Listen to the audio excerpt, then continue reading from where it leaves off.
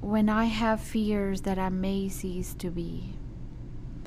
when I have fears that I may cease to be, before my pen has gleaned my teeming brain, before high-piled books in charactery hold like rich garners the full-ripened grain,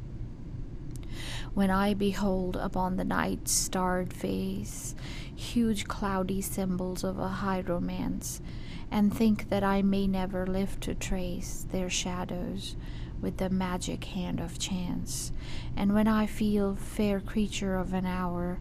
that I shall never look upon thee more,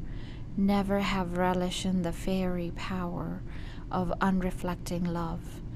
then on the shore of the wide world I stand alone, and think till love and fame to nothingness do sink.